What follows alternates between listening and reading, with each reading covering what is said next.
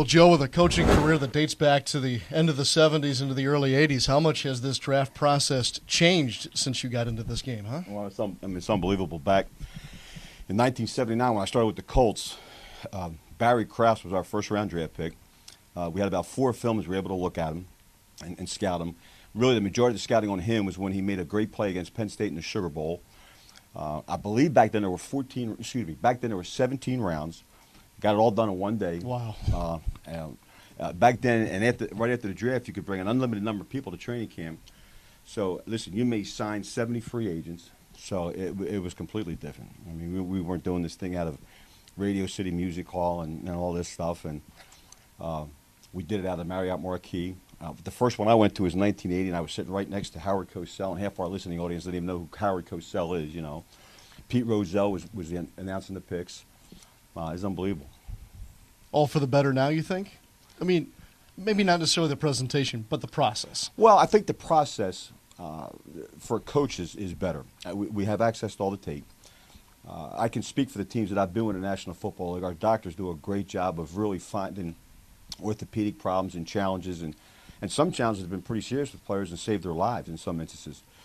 I think the evaluation process with the combine and the short shuttles, the long shuttles, the verticals, the standing broad jump is good.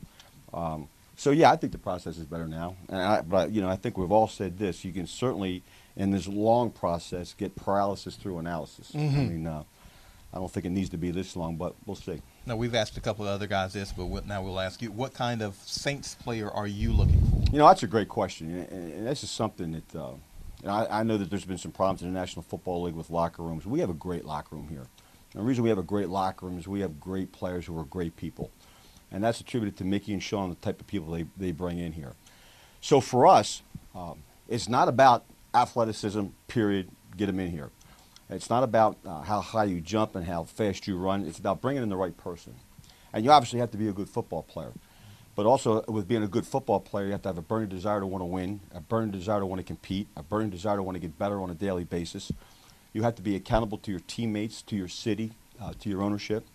And when we do that and bring those kind of guys into the locker room gets better and better. Our existing veterans are proud of us, and it makes for a healthy situation. Mickey Loomis hit me with an interesting thought the other night when we talked about first-round picks, whether a guy can end up being a bust or a real good pro. He says sometimes, really, it's come down to a 50-50 proposition. There's no doubt. Okay, and with that in mind, how much, for you, like yourself as a veteran coach, does your gut play into this? I think a lot. Yeah.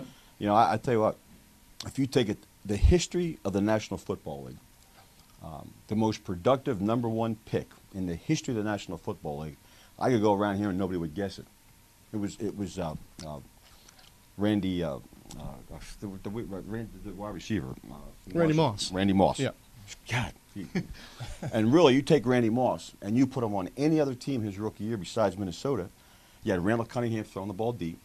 People couldn't load the box because you had Robert Smith running the ball.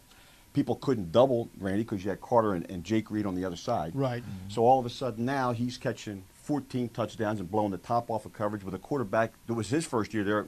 I mean, so, hey, there's some luck involved with it. You're in the right place at the right time, and then you take full advantage of the opportunity that you have. And I think there's been a lot of guys, more than a few, that have come into the National Football League as high-round picks and not made it because they just were not in the right place at the right time.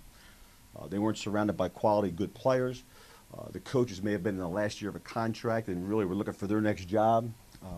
So it's a crapshoot. It really is. I mean, listen, I tell you what, we took in 89, Brian Bosworth in the supplemental draft. Wow. And you take anybody in the National Football League back then, all 28 teams, 30 teams, and they would have taken Brian Bosworth, maybe behind Cornelius Bennett, maybe ahead of him. That's arguable.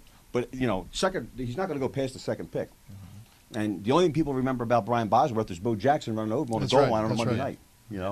So, I mean, listen, it's a crapshoot. It really is. So, now, you're a defensive coach. You guys have done some great things in free agency with Jarris Burden and Champ Bailey. How good is it, or how good a position does that put you guys in terms of a draft that you don't have to necessarily do some things out of necessity because you've already got some quality guys? Well, I think this. I think that one of the things that we've really done since we've been here, and again, it's Mickey and Sean, is we've really stuck to the discipline of the board on draft day. So all of a sudden now, you know, when it comes draft time and you're on the clock, we don't start reaching and pulling tags, and we take the best player that's on the board that we think can help our football team. And so no matter what, we've never reached for a player. You know, we just haven't done that. And listen, at the same time, you can't have too many good safeties, too many good corners, too many good running backs. And so we just take the best player available that we think is going to be the best fit for our football team. And really the rest works itself out. You know, there's still some things to get done, sign some players, some street free agents. We've got a mini camp coming up this weekend that we'll sign 3 or 4 of those guys that were street free agents to our training camp. And maybe we'll find a Billy Miller like we did in 07 and 08. You still get excited about the process? I do. Listen, Yeah. this is the most exciting day in the off season, and I think because of the process now, because it's taken longer, I've made more school visits this year than I have in the last 3 years. But you get to know these kids better. You know, listen, I talked to 4 players today on the phone, wishing them good luck, and they called me, and so I've talked to more of these players, and I got to know them better. And hey, listen, in 4 or 5 years, all these kids will be free agents, and you kind of build a rapport with them.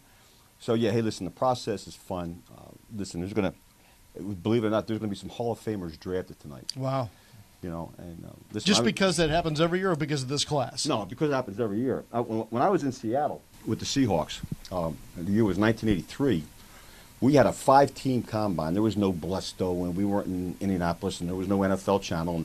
And the 5 teams that were part of that combine were the Raiders, the Seahawks, the San Francisco 49ers, the Dallas Cowboys, and the Buffalo Bills. And I can remember like it was yesterday, John Elway and Dan Marino and Jim Kelly throwing pat and go and looking at those guys, you know, trying to figure out which guy you think might make it in the league. And all 3 are Hall of Famers. Yeah, how about that? You know, I mean, it's unbelievable. You know, Dave Remington was the top center that year. Anthony Munoz was coming out. And in this draft tonight, you know, you certainly think you can predict. You know, you watch Clowney play at times, and listen, he reminds you of Bruce Smith. Well, listen, it's a hard comparison. Bruce Smith's a Hall of Famer. You know, if he has the heart and the burning desire to win like Bruce, we've got a chance. You got a kid like Khalil Mack that I think people struggle with where you want to put him. In a 4-3, he's probably an outside linebacker. In a 3-4, he's probably a jack. But what you do know, the kid plays hard and he's physical. I think that, you know, this process and these kind of days are fun.